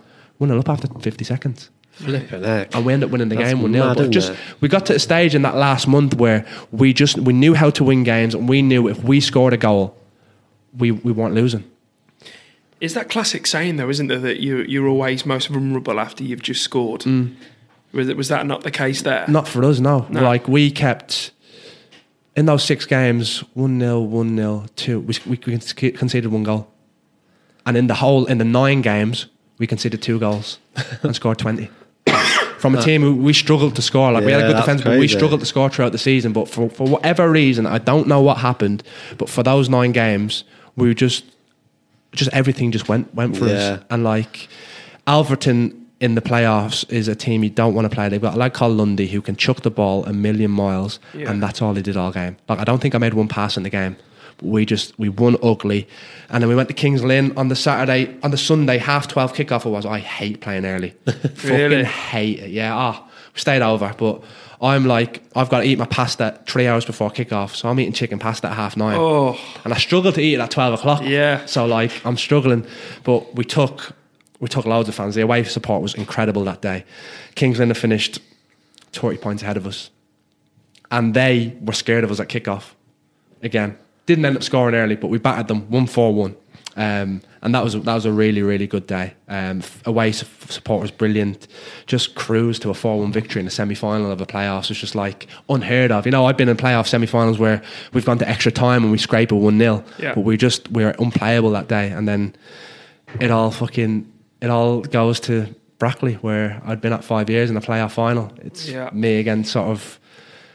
Probably one of my best mates in Shepmore and Bedsy, who I'm going to play directly against, and 2 of my Carskill members who I have the utmost respect for, who I'm still in a group chat with, who we're chatting on that week. Like, what's it called again? Where are we going with this? Yeah, you remember? I remember that, From my man in Spain, what a fucking guy. So it was a weird feeling. Like, I don't get nervous, because I just think if you do a job long enough, like, you don't get nervous going to work, do you? No. So like, I don't get nervous playing football. It's my job. From Monday, so we played Kingsland on a Sunday. From Monday, I was shitting myself. Really? I couldn't eat Monday. Just because it was against Brackley, do you think? I think so. But it was also at Brackley as well. Yeah, so wasn't it's it? at Brackley. Yeah. So how was the response to you there? Was it okay? Or? So the times I went back. So when I went back after first time with Boston, I got booed a little bit when I first went back, which I thought was a little bit disrespectful. So what I did was I scored the winner and I celebrated. Oh, you scumbag. And then, like, to be fair, the reception on the playoff final day was really nice, and the fans were so good to me. To be fair, they were as happy as they could be for me. Which was nice. But it was it was everything I'd wanted to get promoted from the National League North for such a long time. Like you said, with Brackley, I'd been so close so many times. And I'd built up what this moment was going to feel like, and it didn't reach that, to be honest, for me. Okay. I just wanted that euphoric feeling. I ended up dropping to my knees, but like it was almost because I wanted to do it rather than like the emotion draining out of me. It wasn't until like probably 2 or 3 weeks later where I'd looked at the medal and I've gone, fucking hell, this is like 8 years of work gone into this. Like you've been so close so many times, and to do it the way we did it as captain as well, I just felt like all the other times weren't meant to happen because it was meant to happen for me this way at Brackley. But like I said, it was a very bittersweet moment because, like I said, my best mate plays for them. Gaz is managing them at the time. Jimmy's there. I know all the boys. Like, so it was a weird feeling, but it's fucking class. Yeah, unbelievable moment. What was it like lifting the trophy? Yeah, it's surreal. I ended up taking it home with me the next day. Did you? So we went back to the Harriers' Arms, obviously lifted the trophy. I saw the videos of you going back to the It was ground, unbelievable. and the people there was insane. This is what I mean about it? Kitty. It's such a fantastic club. It's a massive club. Like, it felt like we'd won the Champions League or something with the amount of fans there waiting for us. Like I had fans calling me on Instagram saying, "Where are you?" Like, Really? Yeah. Honestly, it was one of the best nights I've had going back there. But yeah, lifting the trophy, getting my hands on it after so long, it just felt so nice. And then I ended up taking it home with me for a week, which was nice. just because it avoided me for so long, and even like doing it through playoffs, I think that's the way I wanted to do it, you know, because I'd been there so many times. And I remember Gaz Dean saying to me after, he's like, at least one of us has broken the course. Nice. Yeah, that's nice. Yeah, that's definitely. That's nice. So how good was the night out and celebrations then? So we didn't even go out. We got back to the Harriers' Arms and we were just with the fans for. I got in at 5 o'clock that morning. Really? Yeah. It was just, honestly, mate, it was incredible. It was incredible. Just being with the boys, like, makes you appreciate it, don't it? Like, it does, yeah. Like what the fans did for us that day, I'll never forget. Like coming back to that, the support we had all season. Because we were in a bad place at times, we were still getting 2,500 through the gate. Like the support all season, and then the playoff games was outstanding. But then that coming back, flares up and down the road, like it was incredible. And it just made you realise what a good club and what a big club Kitty is, and sort of how richly they deserved this. And it was just so nice to be able to do it, and especially as captain, like superb. You mentioned that the captaincy. Was that how does that make you feel being like the captain? Was that quite a big honour to do? Yeah, a massive honour. Yeah, I think it's something I've done for sort of my life. So when I was back in Ireland, I did it. I was lucky enough to captain my country as well. I captained Leicester at the 18 side a couple of times. So it's something that I did. But obviously being at Brackley for so long with Gaz, who's a fantastic leader, it gave me sort of time to grow and learn from him. So when it came about, I was absolutely delighted, and I just felt it was like the natural step for me to go into it. And yeah, I enjoy it. I enjoy being captain. It comes with like a lot of responsibility off the pitch with like organisation and stuff like that. But I don't mind it. And it is an honour, and to captain a club such as big as Kitty, and to now be in history there for what we achieved, and like be the captain that got promoted could be probably my greatest achievement so far to date. Yeah. Sometimes you don't realise it until you say it, do you? Yeah, you don't realise the gravity of what we did and stuff, and like you look back on it and just like I went on Flash Scores probably 2 weeks after, and you just see like 9 games, you're just like win. Yeah. It was just, honestly, couldn't write it. And to be part of it was just immense. So let's talk about Kitty now then. So obviously you've already told us that unfortunately you're injured at the minute, but how do you think the group and you personally have found it so far? We've in the National League? We've been punished. We've been unlucky in a lot of games, but as captain of the club, I'm fed up of saying that. Like, I'd rather be terrible than win games, because we are more than holding our own at the level. Yeah, I've been looking out, and you have been. It's more like it's an odd goal. It's an odd goal, isn't it? Yeah, we've been more than holding our own. Injuries haven't helped. Yeah. We've had a lot of injuries that happened to us at the start of last season, hence why we started a little bit sluggish as well. But But generally, we'll be okay. Yeah. I think we'll be okay. Yeah, I have no doubts. Like, I'm back in 5 weeks. Hopefully, that gives us a boost. Yeah. We've had some good players through the door. My other mate Joe, who's injured, who's a big player for us, he's back in 4 to 5 weeks. We're getting more players fit again. So yeah, I think we'll be fine. We've more than held our own. We've been unlucky. And I think sort of the next sort of month to 2 months is a big period for us. Yeah. Have you seen a big difference, Shane, in the level? You know what? Because I've spoke to you about the FA Trophy and how many National League sides we'd played, and like over the years at Brackley, we played like the likes of Chesterfield in the National League, and there was no issue.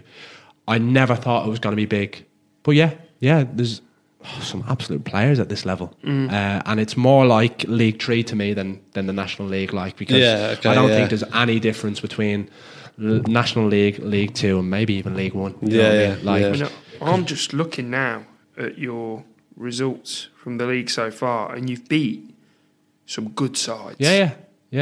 I love Dorking, don't I? You I do love Dorking yeah. Wanderers. Talk Yeah. about them all the time. Great club. What was that like? I wasn't there. Oh, what, you didn't even go? No, that Gaffer don't make us travel to the away games, because really? I'll go to the gym and stuff at home, so it's Right. more beneficial for the knee. So every home game I'm there. But we played them in the FA Trophy last year, and I played in that. Yeah. Yeah, it was good. Yeah, manager's class. to be Love him, fair. mate. Yeah.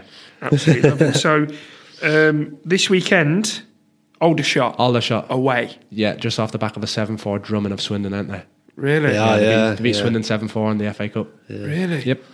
How are you feeling confident? Yeah, I think so. I when I first got injured, I offered to do analysis of the games for us as a club, so like I could watch the games, analyse what the opposition are doing, and I've watched Aldershot a couple of times, and yeah, listen, I've scored 7 goals against a League 1 or League 2 outfit, so they're a good side. They're in and around the playoffs, but yeah, I'm confident. We've got some good players through the door now, and we are in a better place than we were.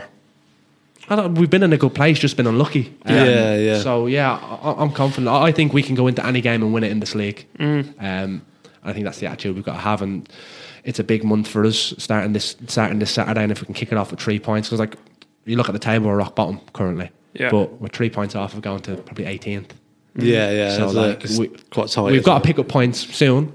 And not let that get away from us, but we're not far off of being just right. And I think it sounds patronising, but if you sustain in your first season in that league, and if you stay in that league, who knows what could happen? I'd agree. I think, from me personally, I'm an ambitious person. Like I've always been in the playoffs, etc. But a successful season for me this year would look like Kidderminster Harriers playing National League football next year. And then you get a gist of the level. And then you go, right, what do we need? What were we missing last year? What have we learned?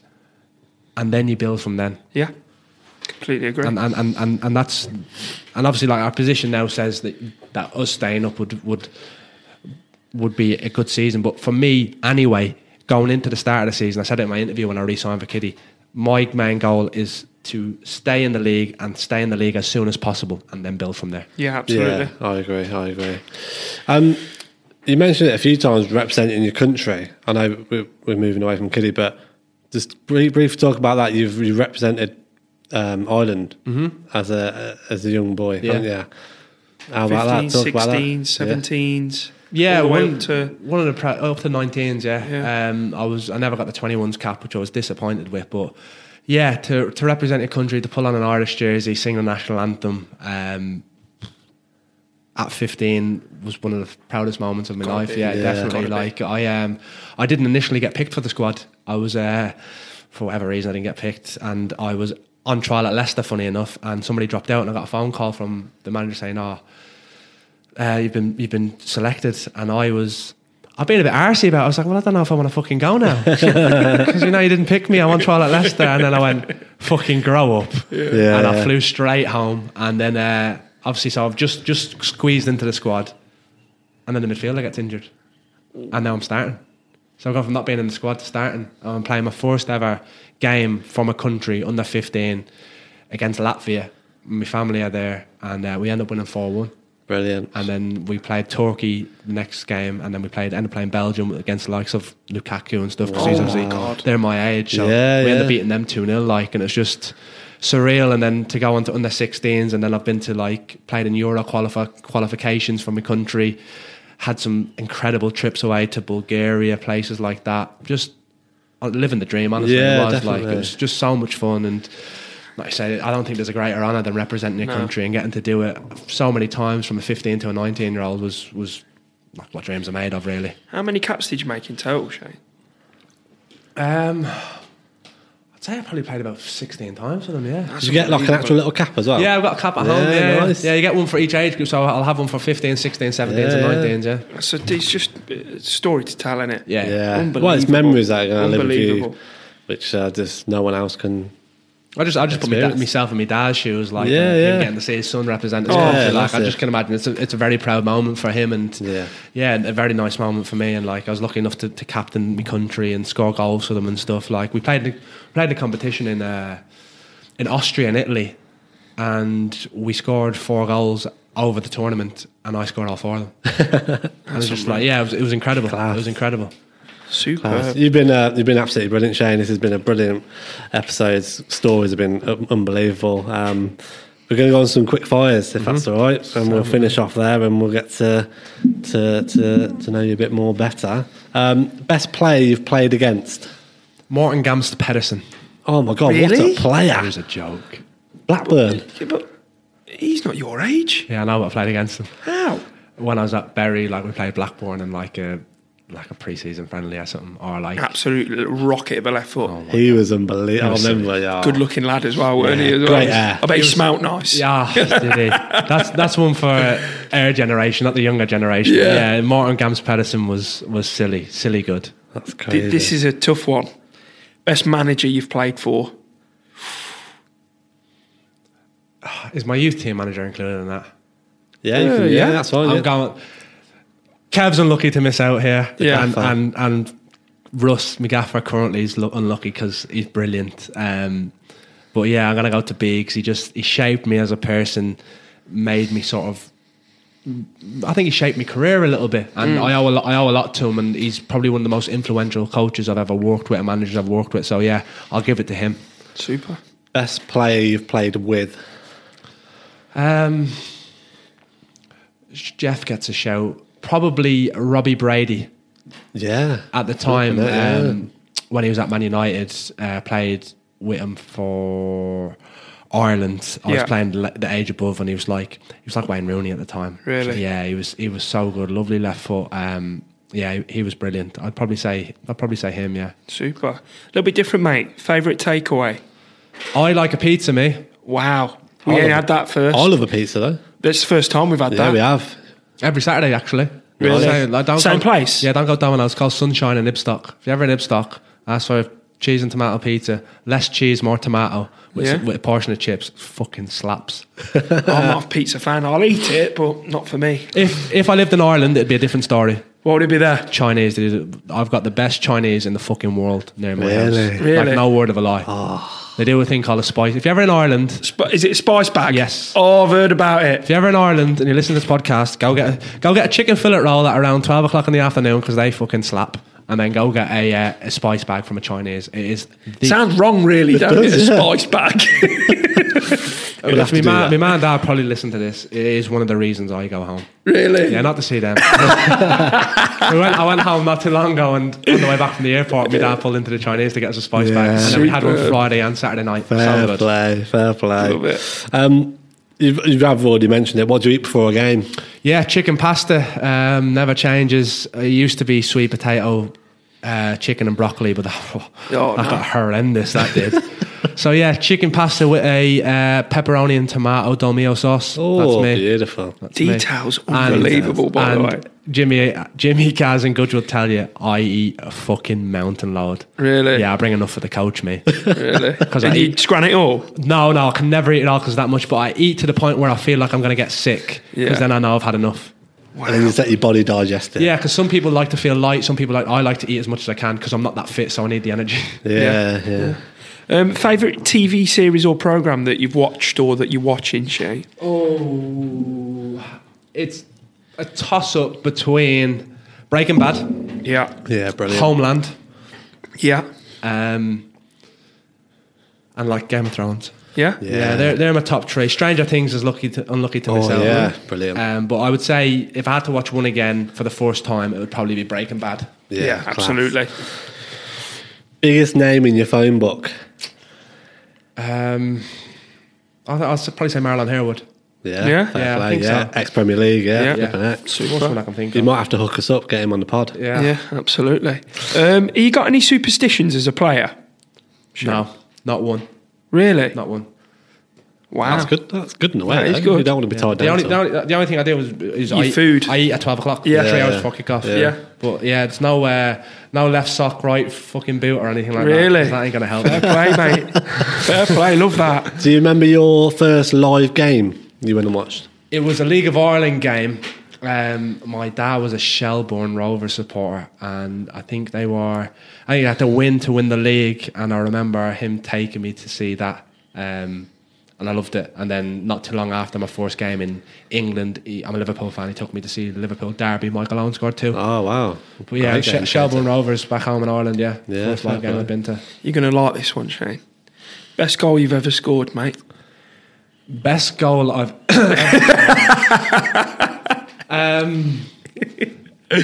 so I've got toss up between my best goal and my favourite goals. Okay. But my best one, I'd have to say it's against Gateshead in the playoffs from inside my own half from kickoff. Like a David Beckham type goal. Was it a driller or was it like a floater? No, so they just scored. So it's like 1 minute before the half finishes. Okay. They've just scored. And I've gone, ref, how long's left? And he's gone, it's like 20 seconds left. So I've got it back to me. I've just took a touch.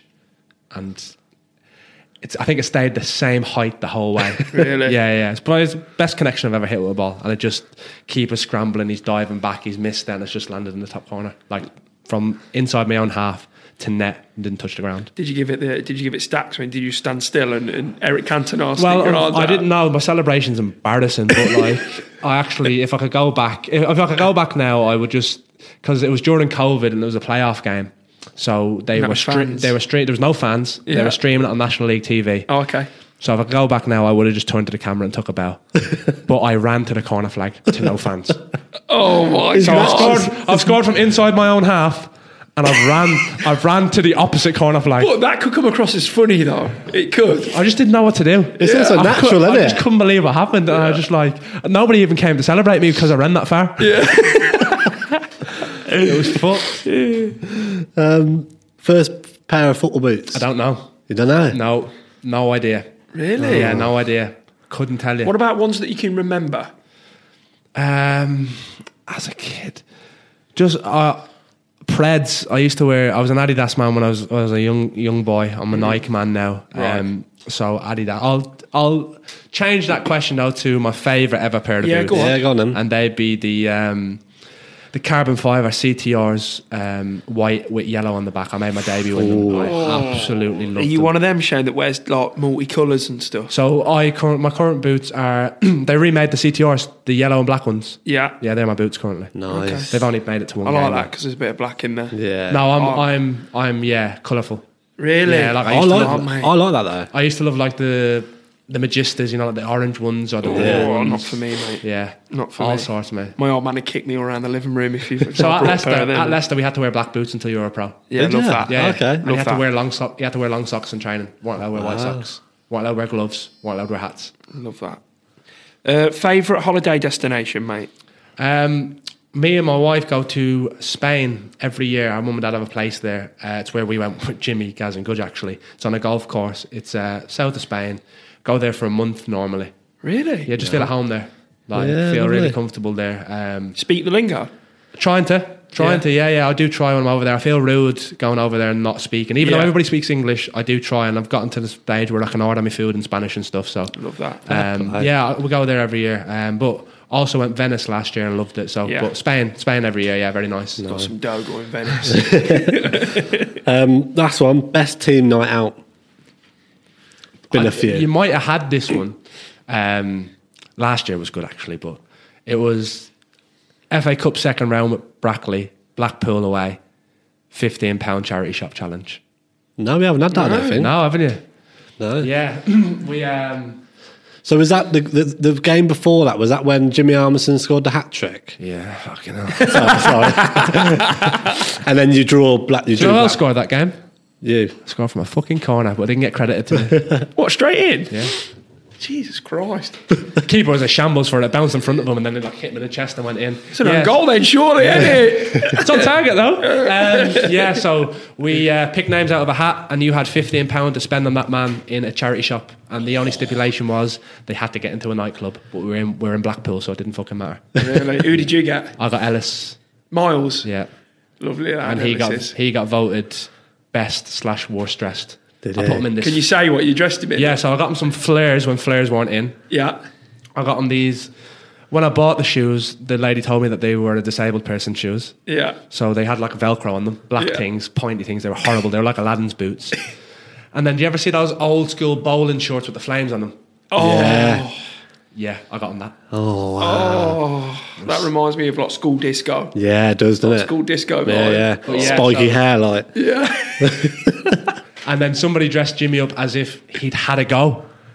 So like he looked okay, but he looked shit. So it was even worse from like because Ellis was dressed like a fucking idiot. Yeah. People were like, yeah, it's got to be a joke. But like Jimmy had like a little fucking fedora on, a pinstripe short, and he looked terrible. Really? But he looked like he dressed himself. Yeah. It was quite good. Mate, I love Ellis as well, and I know how much he loves his clopper. Like he loves all his gear and that. So and he to would have dress him hated in that. that, I bet he were fuming. Yeah, it was. And then it got, Did he have the man bun at the time as well? No, he didn't. He had short hair then. Oh, did he? Yeah, Oh. and then we got to the stage where it got late in the night, and then Gaz and Good just went around just ripping everybody's t-shirts. Yeah, classic. Classic. So then, like I think Gudge pulled Gaz's short open. So then Gaz did it to Gudge, and then he did it to everybody else. And like they're getting into nightclubs, and they've got the short like this, and like, oh, it's freezing, isn't it? They just had to have it there because it's There was a really big rip in it. But that night out was incredible, and it ended the next day with Jimmy and Gudge wanking each other off. Just to remind everyone. I love it, mate. That's the end. Shane, honestly, you've been unbelievable. Class, Thank you mate. very much, mate. What a journey, what memories you have and will hold for the rest of your life. And we wish you all the best at Kiddie, honestly. Yeah, speedy recovery, mate. Yeah, I really hope you come back soon and sharpish and you start picking up results for Kiddie. Get some tickets. Yeah, Come me on. and Lee will definitely come and watch a game. We'll Yeah. definitely come and Let me support know. you. Yeah. But yeah, thank you so much, mate. No, thanks for having me. Enjoyed it, lads. Superb. Class. Shane, thank you so much, mate. Appreciate it. Unreal, mate.